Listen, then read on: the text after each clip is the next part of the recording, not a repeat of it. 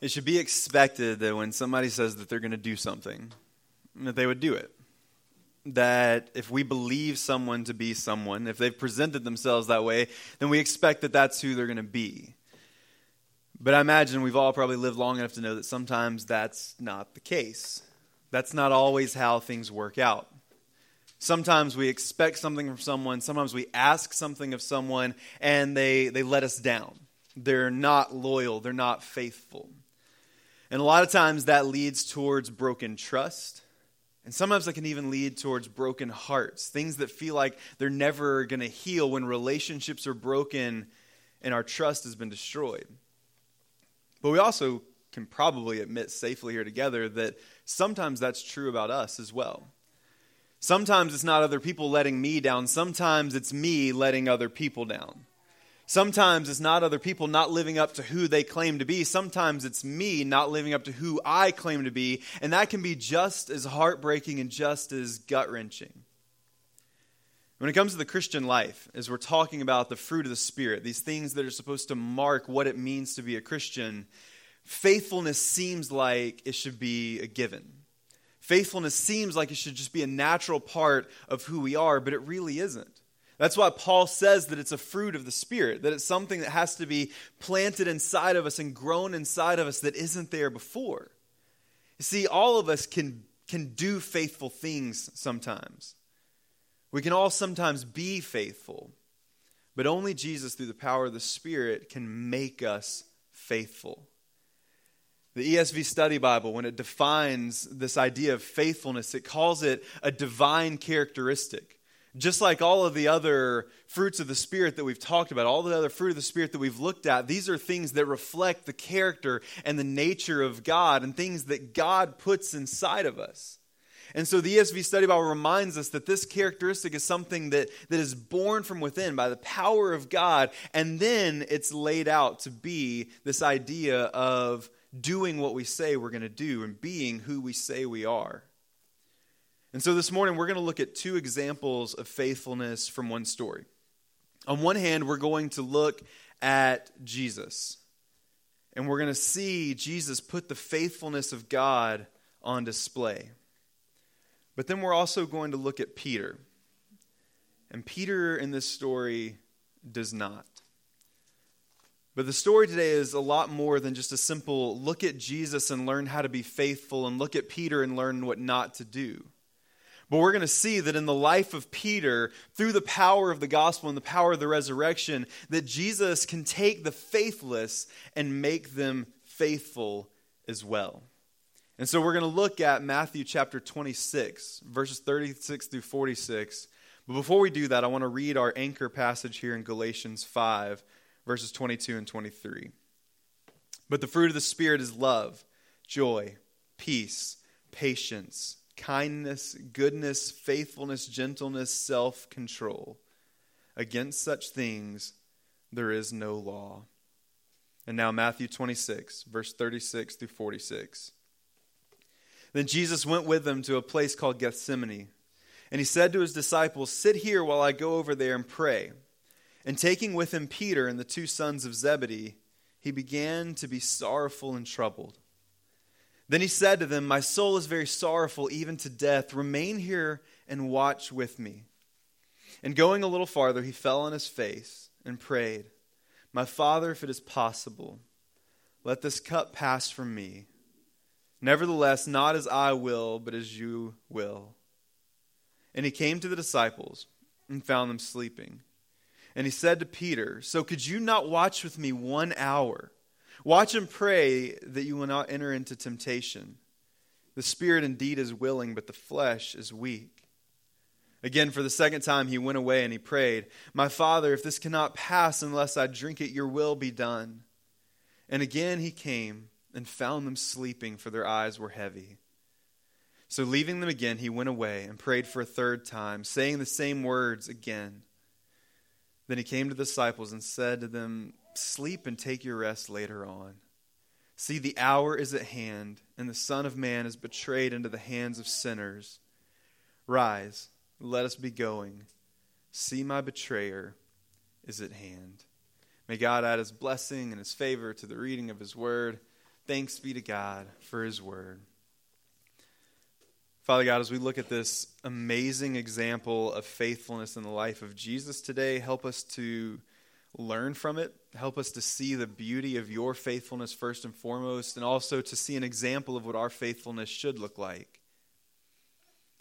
But God, also in the reverse, help us to see in the life of Peter what our faithfulness often does look like. But also remind us that through the power of the Holy Spirit that you can take the faithless and make them faithful. That you can make us new and that you can make us whole, and that through the power of your Spirit you can make us people who are faithful not only in what we do but in who we are when it comes to serving you and loving our neighbors as ourselves. And so God, speak to us this morning. And we ask all these things in the precious name of Jesus. Amen. Before we walk through this story in particular, I want to give some of the background. Because right before all of this takes place, Jesus and Peter have a very uncomfortable interaction. Because Jesus knows that he's coming near to the end. Jesus knows that his death is pretty imminent. And he's already had a couple back and forths with Peter who couldn't quite wrap his mind around everything that was going on. And then it just went over the top when Jesus looked at Peter and he said, "You're going to deny me 3 times today. You are going to take our relationship, you're going to take our connection, you're going to take any knowledge of me and you're going to flush it for your own sake, and you're going to deny that you have anything to do with me." And Peter just becomes enraged because he's thinking, this is ridiculous. Of course I'm not going to do that. And he says that to Jesus. He looks Jesus in the face and he says, "I know who you are and you know who you are, but you have to be mistaken here. Because I would never deny you. I would rather die than deny you. This isn't going to happen." And all the other disciples joined in. And he said, "You know what? We won't either. Peter's not going to deny you. We're not going to deny you. We're here till the end. We trust you. We think that all this is going to go exactly like you've promised." And then Jesus started walking. And he led them to a place called Gethsemane. And he leads them out into this place where he's going to pray and he's going to prepare himself to do this incredibly difficult task that lies before him. And he looks at some of the disciples and he gives a command. He says, "You guys just wait here. You sit here and wait, and I'm going to go out and pray." All that this one group of disciples had to do was to sit and to wait. That was their commandment. That's what was required of them for faithfulness, and Jesus was going to do the rest. All he asked them to do is sit there. But then he looks at Peter and the 2 sons of Zebedee. And he says, I want you to come with me. You come further with me while I go out here to pray. This shows us a little bit of the dynamic about what Jesus' life looked like. Because he has the disciples and he spends all this time with them, but there's this group, these 3 that are kind of his inner circle. They're the ones that when things are going down, that Jesus wants to be able to rely on them. And in a weird sort of way, he needs them to come with him because, again, he's human. He's dealing with this as a human person. Even though he's God incarnate, he's dealing with all of this like a man. And so he looks at these 3, his faithful ones, his rock, the people that he relies on the most. And he says, I need you to come with me. I need you to come and to be faithful while I go through this incredibly difficult task. And then it said that Jesus began to grow sorrowful and troubled. All of a sudden, the weight of what Jesus had to do was starting to really set in. Because Jesus hadn't just known what he was on earth to do his whole life. He's known what he was going to do for all of eternity. We see in Genesis chapter 3, God make this declaration that he has a plan through Jesus to bring about salvation to the world. He's known that this is the plan from before the foundations of the earth. And yet now here sitting on the night that he's going to be betrayed, all of a sudden he starts to realize the weight of what he has to do. The pain that he's going to feel. The heartbreak that he's going to endure as all of his friends leave him and scatter away. As the people that he came to save mock him and spit in his face and yell for him to be put to death, the weight of all that he's about to experience is starting to set in, and he grows sorrowful and troubled. And then he looks at these three, to Peter and to the sons of Zebedee, his inner circle, the people that he trusts, the people that he loves, the people that he needs at this time. And he tells them, he says, "My soul is very sorrowful, even to death. Remain here and watch with me." Jesus confesses his sorrow and he asks these men to endure it with him. He looks at him and he says, "I don't want to go through this alone. I don't want to deal with this by myself. Come with me and pray with me and be here for me. Go through this sorrow with me." The same God who spoke the universe into being, the one who Paul says all things were created through him and by him and for him, that God was now looking in the face of these simple men, these fishermen, these simple people, and saying, "I need you because I'm so sorrowful, I'm so broken that it could kill me." And this really puts a lot of how we deal with one another into perspective. Because in church especially, it can feel very wrong to be vulnerable. We don't want to impose on anyone, right? We don't want anyone else to have to deal with our stuff. Or I'm sure that there are people who are dealing with much bigger things than I'm dealing with, and so I don't want to trouble anybody with it. Or maybe we're even just too proud sometimes to let people know that there's something going on. But here we have the God of the universe confessing his sorrow and his brokenness. And so if Jesus can do that, then we certainly can as well. And I think there's part of what it means to be faithful wrapped up in there, to be able to confess our weaknesses and to confess our sorrows and confess our brokenness. And so he asked these men to endure this, to walk through this pain and sorrow with me. And Jesus asked them to stop and to pray. And Jesus continues on a little further. And when he does, he falls on his face out of brokenness and out of sorrow and out of anguish. And then as he's praying alone, he asks to be released. He says, and this is one of these famous lines that we talk about, especially around the Easter season. He says, "My Father, if it is possible, let this cup pass from me. Nevertheless, not as I will, but as you will." One of the most remarkable things about the faithfulness of Jesus when it comes to his death and the crucifixion and all that would take place over the next hours in this story is that Jesus didn't want to go through with it. That Jesus wasn't excited, that Jesus wasn't rushing to the cross, that there wasn't any sort of divine protection, that just because he was God incarnate, that he wasn't going to feel it and that he wasn't going to experience it. But no, Jesus knew that he was going to feel every ounce of the pain and the agony and the heartbreak. And like anybody would in that situation, he didn't want to go through it. He didn't want to deal with it. And so he comes to God in prayer and he says, if there's any other way that we can do this, if there's any way that I don't have to drink of this cup, if there's any way that I don't have to go through what I'm about to go through, then let's do it that way. I want out. If it's at all possible, let me out of this. But then, of course, he prays, "Not my will, but yours be done." But what's even more amazing about this particular part of Scripture is that he didn't have to go through with it. Jesus didn't have to go through with this. He didn't need us. That's the beauty of Genesis chapter 1. As we see God creating the heavens and the earth, we see God as he is and as he always has been, as he always will be, perfect and holy and good and in need of absolutely nothing. And so Jesus could have just stood up and said, "You know what? No, I don't want to do this. I don't have to do this. I don't need to save them. They need me. I don't need them. What's the point of doing this? They've just spit in my face anyway. They've rebelled. They're going to be the ones that put me on the cross. Why should I go through this?" And he could have walked away, and yet he didn't. Because as we've seen in every part of the fruit of the Spirit, faithfulness is motivated by love. And it was Jesus' love for us, that even though he didn't need us, that he wanted us and that he loves us and that he desires us. That's what pushed him forward to remain faithful. But he still finds himself here asking God to release him.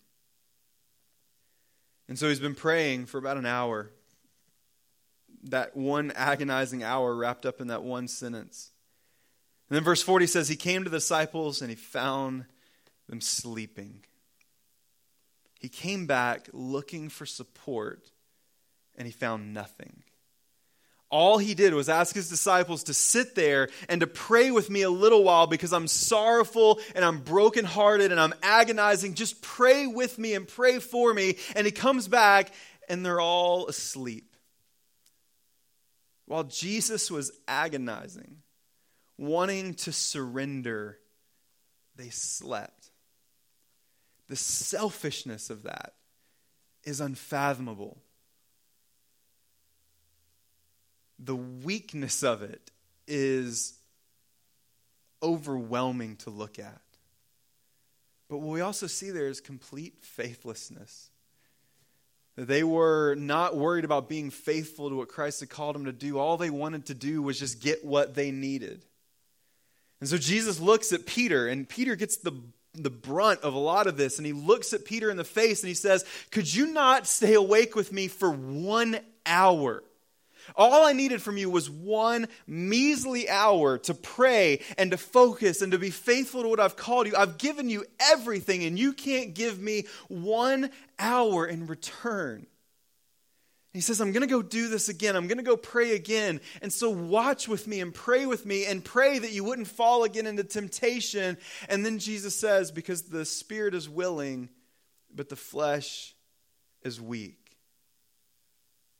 Even in that moment, Jesus understood the struggle that Peter was dealing with. That this was a spiritual issue, why Peter couldn't stay awake. And he says, "I know that your spirit is willing, but that flesh is weak inside of you." And this is an idea that Paul would come back to later in Galatians chapter 5.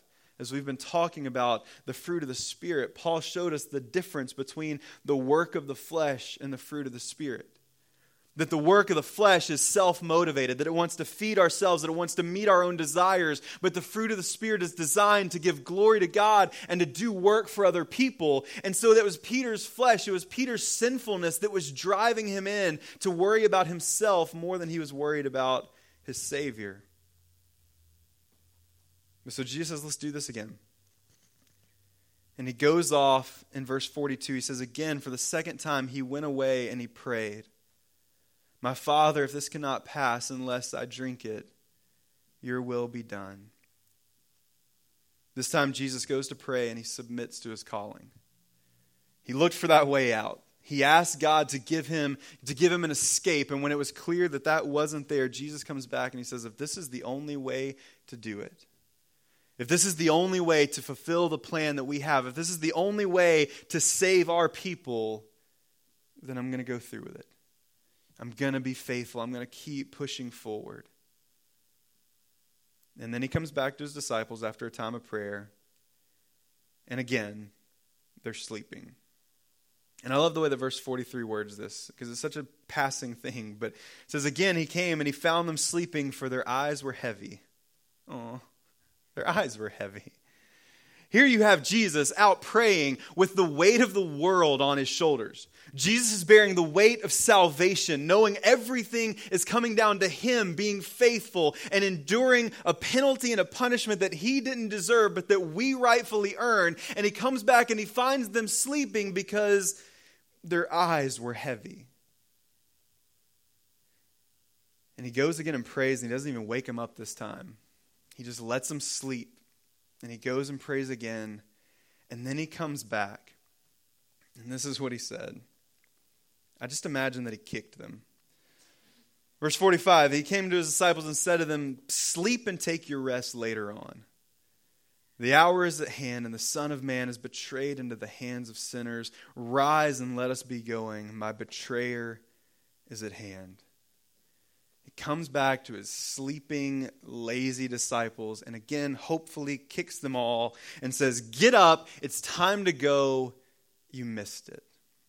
You had your chance to be faithful. You had your chance to stand with me, and now that time is gone because my betrayer is ready. It's time for me to go. It's time for me to take these steps to do what I'm called to do." And after this story takes place, the events that follow are ones that if you've been in church at any point in time, you're probably familiar with. But Jesus comes back and he faces his betrayer. And Judas, another one of his disciples, another one of these men that he's poured into, that he's loved, that he's cared for, that he's shared the secrets of salvation with, and that he's eaten with, looks him in the face and kisses him on the cheek, and he's arrested. But as he's being arrested, Peter all of a sudden perks up. All of a sudden his eyes aren't quite so heavy, I guess because he got a really good nap in. And so now he's alert and he feels a little froggy. And so Peter jumps up and he strikes one of the guards with his sword and cuts off his ear. And I'm sure he was expecting Jesus to be really thankful for that, because he's fighting to protect him. And then Jesus rebukes Peter and basically says, "What are you doing?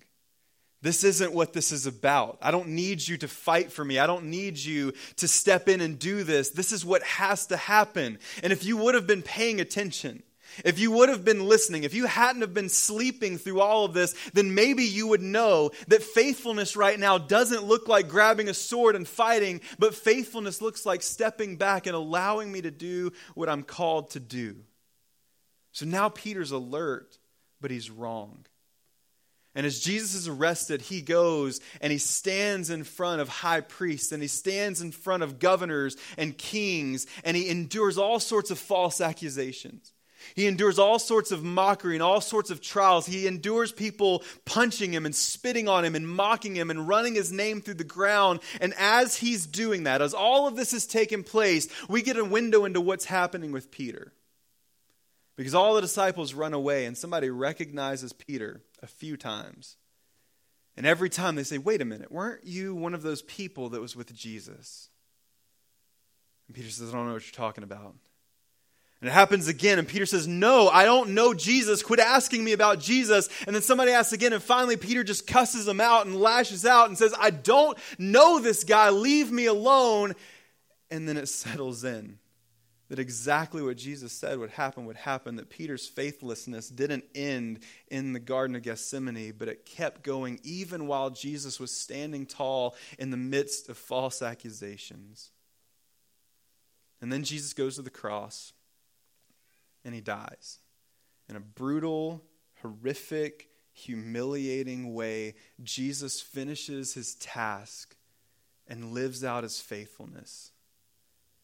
And as Jesus dies on the cross, Peter runs away and hides, completing the fullness of his unfaithfulness. But then 3 days later, something happens. The thing that we celebrate every Sunday is a little Easter Sunday all through the year, because we remember that on that third day that Christ was raised from the dead. And in the story about Jesus' resurrection, we see Peter running again. But this time Peter isn't running away, but Peter is running as fast as he can toward the tomb, because these women had come to him and said, "Jesus isn't there anymore. He's raised from the dead and we've seen him, that everything he said really was true." And so Peter runs as fast as he can to the tomb to find that it's exactly as they said it was. And then something changes in Peter's life. Because as we see through the rest of the Gospels, and then especially in the book of Acts, Peter, who was unfaithful, who couldn't even stay awake for an hour with Jesus, is now standing in front of thousands of people in Jerusalem, declaring the good news of Christ for the first time officially after the resurrection of Jesus, proclaiming what it means to be a follower of Christ, and seeing thousands of people come to faith in Jesus because of the sermon that he preached. We see Peter thrown in jail. We see Peter run out of town. And ultimately, we see Peter die. And tradition tells us that Peter was crucified as well. A same horrific, miserable, awful death. Peter endured that same death because something had changed in him after the resurrection. The power of the gospel had taken someone who was faithless and weak and made him the standard of faithfulness. And so when we look at this story from beginning to end, what is it that we learn about faithfulness? First and foremost is that faithfulness is learned by watching Jesus. Faithfulness is learned by watching Jesus. Again, Epiphany is the season where we remember Jesus making manifest the glory of God. That Jesus puts God on display in a way that we can see and in a way that we can know it. As I've quoted before, N.T. Wright says that the life of Christ is showing us what it looks like when God is king on earth, when God is active and moving on earth, and we see that in the life of Jesus. And so we're called to learn from that example. If we call ourselves Christians, that term is basically little Christ or followers of Christ, that we want to do the best we can to look like Jesus, and to use one of our church words, to be Christ-like. And so to be Christ-like, we have to look to Jesus, we have to learn from Jesus, and we have to see the faithfulness of Jesus. And for the fruit of the Spirit of faithfulness to be displayed in our life, it's not enough to be faithful like we think faithfulness is, but we have to be faithful as Jesus is faithful. And the only way to do that is to know how Jesus was faithful. And so that means we have to spend time in Scripture. That means we have to pour ourselves into the Gospels. And if you've been in church for a long time, this story might be one of those that just seems old. You might have heard it a lot of times about Peter denying Jesus and Jesus praying in the garden and all the trials. There's children's storybooks about it, and you hear it Easter after Easter after Easter, and it's one of the big things we talk about because it's why we're here. And so that story can start to sound a little stale, but that truth never grows old, and the life of Christ is never without benefit for us to study and to know, because he puts on display not only the glory of God, but he shows us that who we're called to be and who we can be because of the power of the resurrection. And so we have to learn that faithfulness by watching Jesus. But even in seeing the life of Christ, we can also see that bailing out is easier than staying true. That fading away is easier than faithfulness. Because even for Jesus, there was an easier way out. And at one point in time in his life, he wanted to take it. He asked God to let him off the hook. He asked God to let him go, to find some other way, to find some easier way. And I am the master of the easy way. I like to take the easy way out. I far prefer it to the hard way in most things. But faithfulness is oftentimes very hard. And if faithfulness is hard, that usually means that unfaithfulness is easy. And so bailing out and running away is always going to be an easier option than staying true and staying faithful. If it was a temptation for Jesus, then it's certainly going to be a temptation for us. We also see that being faithful can be painful. Faithfulness sounds like a virtue, and it is a virtue. Faithfulness sounds like a positive characteristic, and it is a positive characteristic. And so often in our lives, we think that if we do the right thing, if we live the right way, then everything's going to be nice and easy. But the reality is, more often than not, being faithful is going to cause you, at minimum, some sort of inconvenience. At worst, it could cause you some sort of physical, emotional, or spiritual pain. Because if Christ wasn't exempt from that, then neither are we. And so sometimes doing the right thing, sometimes being faithful to God, sometimes being faithful to the people in our lives is going to cost more than being unfaithful would, but we don't have the option to run away because Christ was faithful for us. And so we have to go in knowing full well that sometimes being faithful might be painful. And that it's not going to be easy. And then sometimes even when we go to God in prayer, it's going to have us to the point of being sorrowful, even to the point of death. Because if we're faithful like Jesus, we're going to be faithful like Jesus. But then we also see here that Jesus is faithful when we're not. To word like we see in Scripture, that even when we are faithless, he remains faithful because he cannot act against himself. And so there are going to be plenty of times when we are far more Peter in Gethsemane than we are Peter in Jerusalem. When things are going to get hard and we're going to get tired and our eyes are going to get heavy and it's easier just to fall out and not do what we're supposed to do. And so we'll take the easy road because, again, we still have that fight going on inside of us between the flesh and the spirit. And sometimes we let that flesh win. And sometimes we're not faithful, and sometimes we're not loyal, and sometimes we don't do what we're called to do, and yet still in those moments he does. And so there's joy even in our weakness. There's joy even in our shortcomings because we know that Christ will always be faithful, and we see that put on display in this story as Jesus marched towards Golgotha, painfully, agonizingly taking every single step, but he never wavered and he never fell away. And that's the kind of faithfulness that we can trust in our God.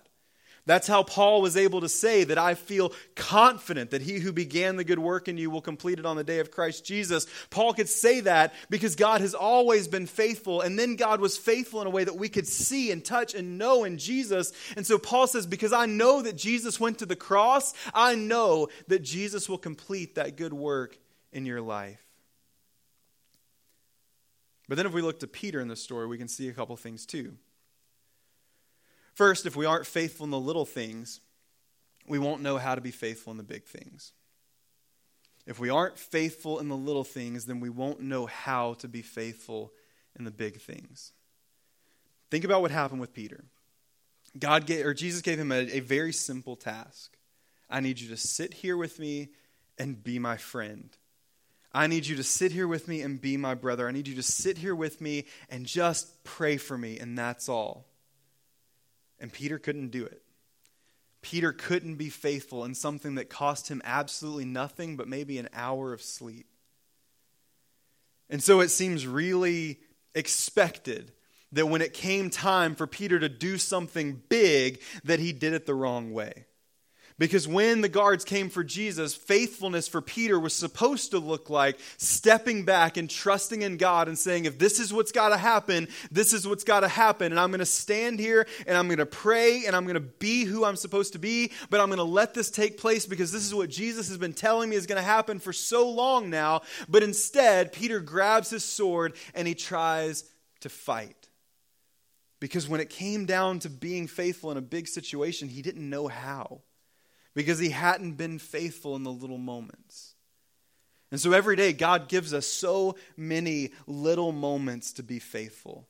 Those times when we have to rely on integrity and on the character that God has placed inside of us and to make the right decisions when it doesn't seem like that big of a deal. To be faithful to God in the times when it doesn't seem like it really matters. But in truth, it really does. Because it's learning how to be faithful. Because again, that's not always a natural thing for us. Learning how to be faithful in those little moments teaches us how to be faithful when the big things come.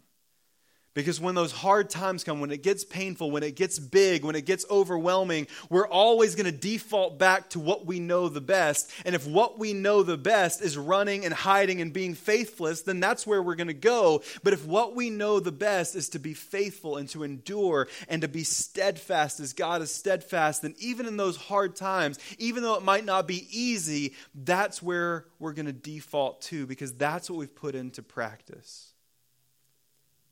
We also see with Peter that if we aren't faithful in private, we can't be in public. Peter, in these quiet moments with Jesus when nobody else was around, couldn't remain faithful. And so why would he have ever thought, I guess maybe out of pride, we probably would have all felt the same way.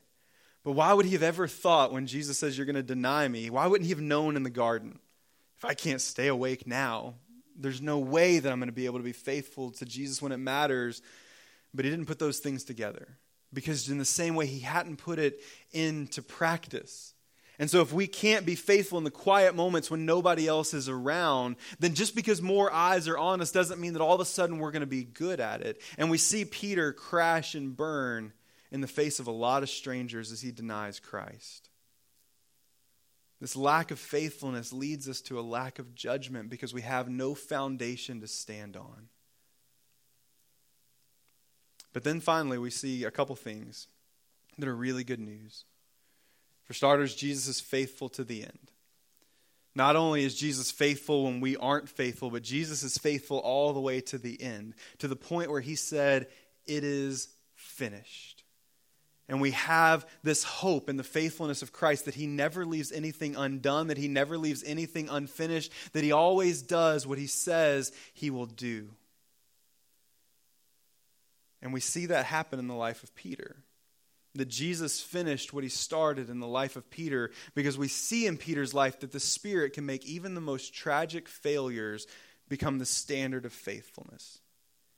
Even someone who seems to be, at most times in his life and most times in his walk with Jesus, the most faithless of all of them, who would take these big steps of faith and then just crash and burn tragically. We see all the way from Acts to the end of his life, Peter now is a completely different man who feared nothing, who was faithful to the end, who was willing to even face death and even a humiliating and horrifying death for the cause of Christ, because the power of the resurrection and the power of the Holy Spirit had made him new.